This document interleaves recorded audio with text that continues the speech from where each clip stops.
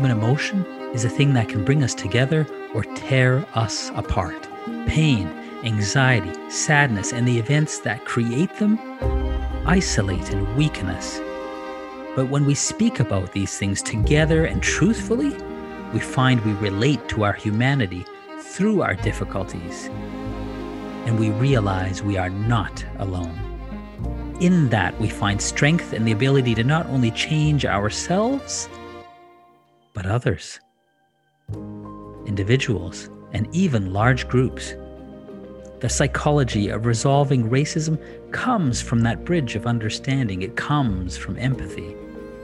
And in this way, we resolve racism, discrimination, and begin to stitch together what has been torn apart, our ability to connect with and work better with each other. My name is Dr. Rayman Abdurrahman. I'm a clinical and consulting psychologist.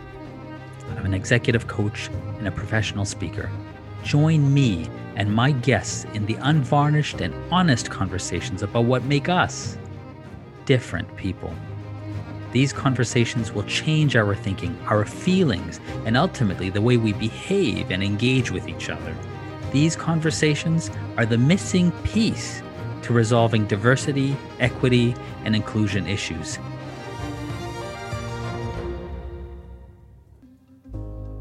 This is the Different People Podcast.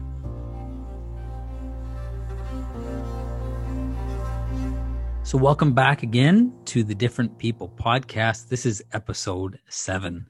And I'm delighted to say that the individual joining me today for a really nice, I'd like to call them dinner table conversations, is Dr. Gregory Pennington. He's the managing partner for Penn Point Consulting, Harvard graduate, somebody I really looked up to, still do. And when I look at your list of clients, I mean, you really have influenced, I'd say, America and a greater amount of the world in your leadership consulting. Pepsi, Coca-Cola, McDonald's, Cisco, Boeing, Best Buy, Home Depot, Porsche, Kimberly-Clark, Verizon, Bristol-Myers, and the list goes on. You've had great influence, Greg. And yet at the same time, the thing that struck me most about you, I mean, the thing that the story about you that struck out is when we were in a meeting. Sorry, I'm going off without letting you introduce yourself. I'm just so excited to talk. Greg, tell us about you and how you identify and what that means to you.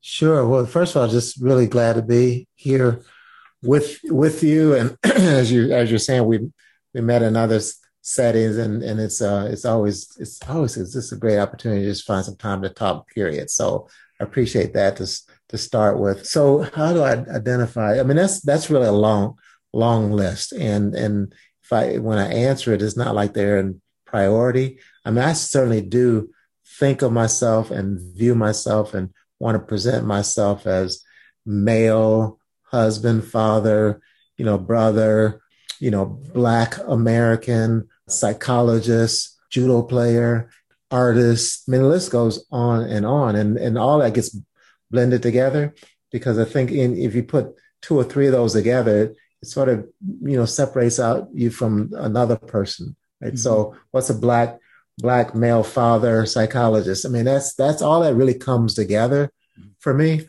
But if the particular thing, given what we're talking about with the diversity, and I have this client who was going to present me as an African American. So just as a real specific point, I really would describe myself as Black American. And part of that is because sometime years ago, a person who was white skinned from South Africa said, "Oh, can I be an African American?" Because I'm actually, so it's interesting when you get into the connotations of any of those terms, but also more seriously, the identification for me is more Black person of color in the United States. And so I do appreciate that Black American is a slightly different experience from, someone born in Nigeria and in America, someone born in, Jamaica and American, someone born in, Kenya and American. So So for me, the choice around the diversity piece, and the particular diversity around color and ethnicity, would be Black American. Yes, absolutely. That's interesting to see that because I'd be an African Canadian and I'm not Yeah, Black. yeah, yeah, yeah. So no perfect wording, right? So it's always interesting too, where this climate. If I see someone either by name or by complexion, you're tempted to say, "What are you?" or "Where are you from?" And in the wrong setting with the wrong tone, it lands differently. But I think it really is, for me, more often a genuine curiosity. There's a story behind you, and Mhm. there's some things that uh, trigger me on that story. Just your last name, your first name, your skin color. So there's a number of things that would be nice if we could comfortably have the conversation of how do you, like you started with, so how do you identify yourself? Myself? Or what's your story? Or where are you Yeah. from? Or tell me the story. Well, for me, it's an interesting story because like my identity shifts. Like Yeah. when I grew up in Dar es Salaam, which is in Tanzania, on the mainland, and my family's from Zanzibar, I just thought of myself as Tanzanian or Zanzibari, Uh-huh. right? Like Uh-huh. for me, who I was my culture. My Mm-hmm. family's from there, and it wasn't. And certainly in Tanzania, there were different communities, and people Mm-hmm. recognized those different communities, but we still saw ourselves as the same identity. Mm-hmm. And when I came to Canada, when I migrated here, the big question was, "Where are you from?" Mm-hmm. And I said, "Tanzania." And people, but you're not Black. Yeah. And I Right. said, I know I'm not Black, Yeah. but that's who I am. Yeah. Yeah. It's my identity. Yeah. It's my identity. Yeah. I mean, in a more nuanced way, it's interesting we talk about the concept of race, Mm-hmm. Greg. But for me, I don't know if that holds. Like outside of North America, it's a concept that's strange because I don't know what race I am. Like I have mixed blood. Mm-hmm. Where do I end? I have Mm-hmm. some Arab blood, I have some Indian blood, I have some Yeah. East Asian blood, and I have some Northern European blood. So Yeah. where do I? Yeah, yeah, yeah, and it kind of opens up the question about, is it all self-identification, and certainly that takes you into a discussion about gender identification, and what's the role of science, and clearly we have this history where if someone said, in a negative way, an ounce of blood made you non, really what they're saying, an ounce of blood in the U.S. meant that you were non-white, Non-white, and the one drop yeah, rule. yeah, yeah. And then, but it's also interesting, when I'm beginning to do some work with Native Americans, indigenous people here in the United States, doing a presentation. So it's just taken me to this other interesting space around. I said to one of the persons organizing the event that I grew up with these stories that our family was part Native American, and he said, "Which nation?" I said, "Blackfoot." And but then when we did the DNA, couldn't find any Blackfoot blood in the DNA. Hmm. And beyond the validity of that type of DNA sampling, what was interesting, Raymond, was he said that, well, for some communities, um, um, the identification comes from relationship. Hmm. So if you were welcomed into that community, then that community says you're one of us. Hmm. And so you could claim identity by virtue of your collective experiences, which Yeah. is interesting, kind of dynamic about it. And then we get, if we have the time, right, you get into this situation where if there's plenty of things for us to share, then people cooperate. Yes. But then if there are limits of what we share, i.e., um, opportunities to be matriculated into a school, opportunities to be hired, money in some other form or another, then people get a little bit more specific and Yes. directive about, no, you really aren't one of us, because we now got to divide up some stuff around the people who really are one of us. The scarcity mindset. Yeah, yeah, Yeah. yeah. Yeah. Very much. It's interesting, and being a Muslim, it's funny. There are certainly differences in cultural groups or Muslims from different cultures, but if I go to a mosque anywhere, I feel at home. Mm-hmm, Like mm-hmm. it's like there's a community, a sense of community. But I think about a proverb, like an old religious proverb in our community. So the history of Islam was that basically there was a great deal of racism Mm-hmm. prior to Islam. And one of the first people to become Muslim was a black slave. Mm-hmm. And the story of Prophet Muhammad he used to say, if you want to be an Arab, learn Arabic. That in Mm-hmm. terms of identity wasn't tied to bloodline. Identity Mm-hmm. was tied to culture and language and who you choose to be and where you live. Mm-hmm. And so it's interesting. It's an interesting concept. I'm not sure that it always holds in every space, because especially in our Yeah. current society, that's not the case. And we know there's great levels of discrimination based on not, on visible appearance as well too. Yeah. Yeah. Yeah. Yeah. And I sort of take all that in the context of what in what instances is it more important to focus in on the similarities, and Mm. what instances is it more important or some value to focus in on the differences. And that to me is kind of the ongoing dynamics of diversity.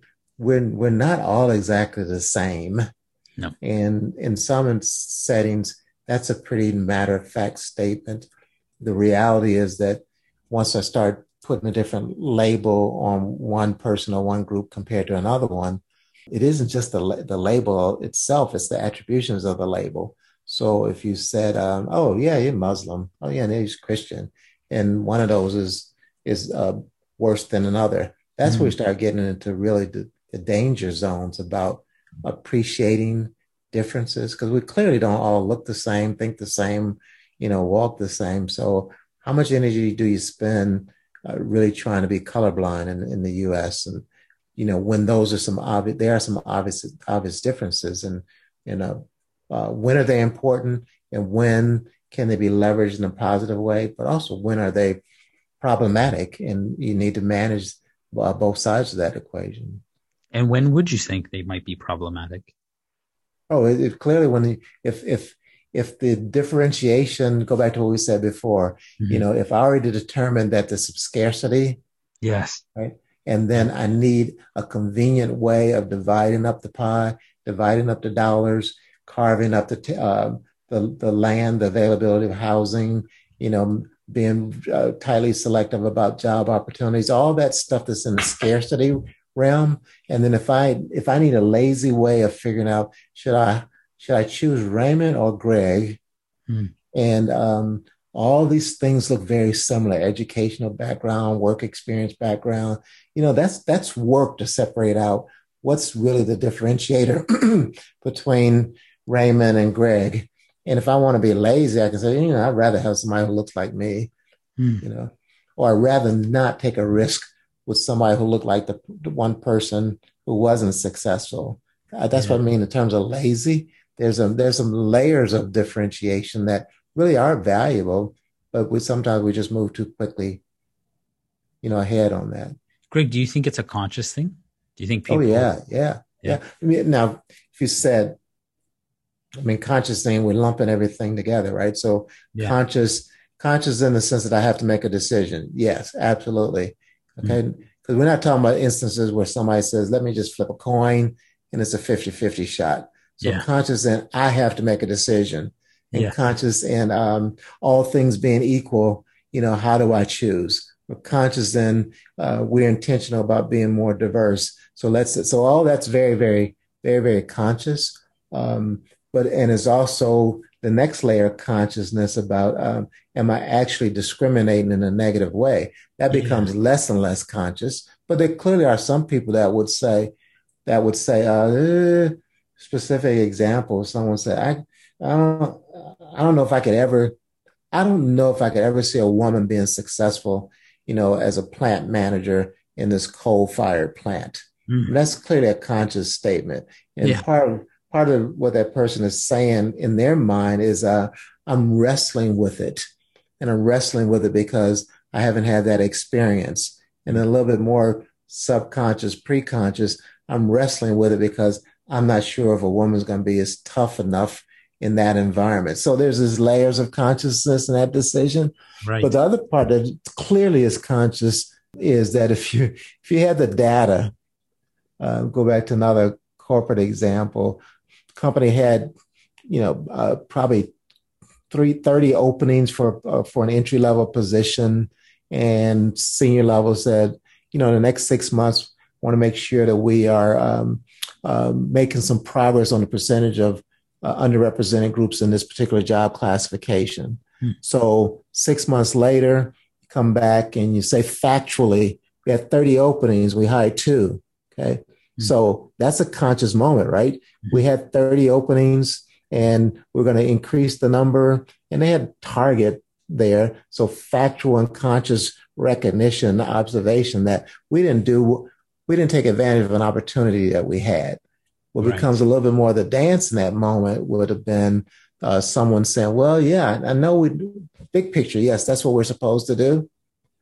I had an opening for a long period of time in a crucial position. So I needed somebody in the moment. So I needed somebody who was capable. That's unconscious, right? The only person I could find that was capable happened not to be in that targeted group that we're talking about. Right? Conscious, I made a decision for myself in my opening. Slightly unconscious in the sense of saying that I'm not taking responsibility for what we do as an overall organization, right? If I hire this typical white guy, then someone else can do the underrepresented group, right? So conscious, unconscious, but certainly collectively not owning the responsibility or the target of let's increase the representation, in our organizations. And you talk about not taking that responsibility. Do you think people take responsibility? Do you think North America, particularly the United States, is taking responsibility for the things that are happening here right now?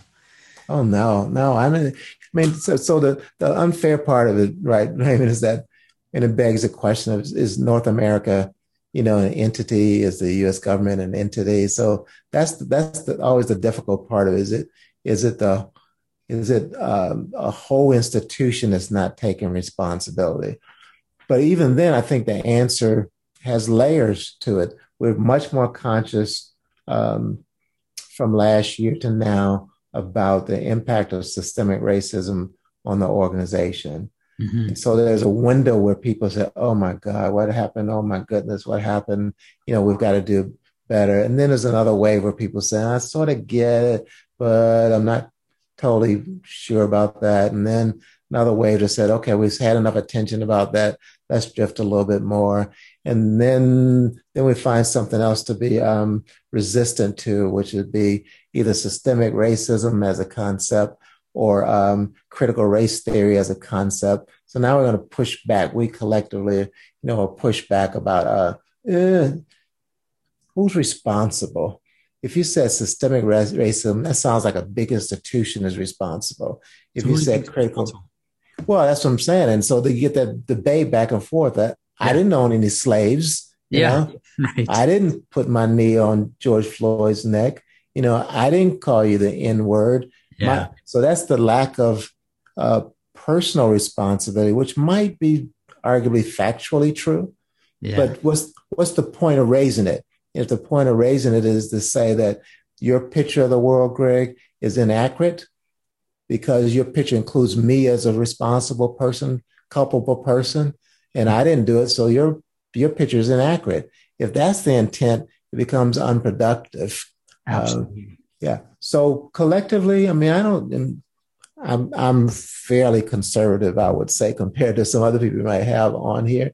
So if you were to say progress points, look at elected officials, look at the number of leaders and corporations that were promoted to executive roles since George Floyd et al. If you look at those and you ask the question, is that progress? Yeah. If you look at how many people probably didn't know where Tulsa was in the state of Oklahoma, more or less Tulsa, massacre. So education-wise, more conscious, more progress. The Senate unanimously saying Juneteenth is a national holiday, followed by the House. You'd have thought opposite direction, right? If you're stereotyping. Yes. So there's the signs of, yes, let's take some responsibility. But clearly it's such a complex issue. Reparations, right? Targeted percentages, affirmative action, quotas, reverse discrimination, crime statistics, who's responsible to increase the crime statistics. So I don't know. Totally. Have we made progress? I would think so, just in terms of awareness for sure. But with progress comes some resistance. So Yes. not unexpected, but some progress, yes. Yeah, no, absolutely. So, you in some of your growth points that you sent me, you shared some quotes of things that were said to you when we think about progress, and it's that pushback, I think, that sometimes can be the challenge, I think, for people. I know for me, for sure, that pushback can be a challenge. Yeah. Somebody said to you, I envy you being black when you got, was a scholarship, I believe. Yeah. Yeah. Yeah. Or somebody said to you, if riots were led by somebody like you, I'd understand it. Or, Yeah. you know, Yeah. and then somebody within our own division of consulting psychologists seems like diversity is one person's agenda. Hmm. Yeah. What do you make of statements like that, and how do you deal with them? Yeah, so there's some interesting nuances of each of those. NVU being black, said in the context of being one of a small group of black students going into a private, expensive boarding school, and back in the late '60s in the U.S. after a summer of riots and in one of the peak moments about civil rights. So I envy you being black. There's a layer of that was curiosity. Seems to me that it would be fascinating to be black at this point in time when so much attention is around, that black voice and there's such passion, around issues. So on one level, that person was probably genuinely saying, my cohort, my group is getting to be a little bored. I mean, we don't do much. There's nothing that really makes us excited. So to see somebody in a group of people have something to rally around, Mm. I mean, that's probably the intentional comment that he was making. The under the unintentional one and the sensitive reaction to it is, you know, am I some kind of bizarre curiosity Mm. event for you? And is that curiosity and my envy of you being black one of those like only for a weekend, Only for a right? weekend. Yes. Yeah. So Yeah. so that's part of it. The one about if it was the riots were being led by people like you, and you go from the '60s again, but bring it up forward here. Sometimes those comments are said, and this goes into something you and I've talked about a lot too. Sometimes those comments go in that bucket of I need to have I need to have a safe one of you. A safe one. Okay. Yeah. So I know that you are, in this instance, Black American. And I know also you are, here's a calculated comment, you are one of the educated Black Americans, and you're one of the conservative Black Americans. Yeah. And you're one of those Black Americans that, at least for me, is trying to figure out how to be a little bit closer to adapting to the broader society. There's a lot of permissive assumptions that go into that lead to end up saying that, oh, here's the short circuit of it. Because I know you're not crazy, Yeah. then it's probably a legitimate reason why you would be frustrated. But those other folks Yeah. that I don't know, that I'm less comfortable with, that probably haven't been as thoughtful as you have been, they have no real reason, in my view, to be rioting. So it's that, and there's a layer of it too, Raymond, that where sometimes a person, organization, institution, needs to or thinks they need to separate out the underrepresented group. So Yes. I Well, need you, Raymond, to go communicate this to the rest of your folks.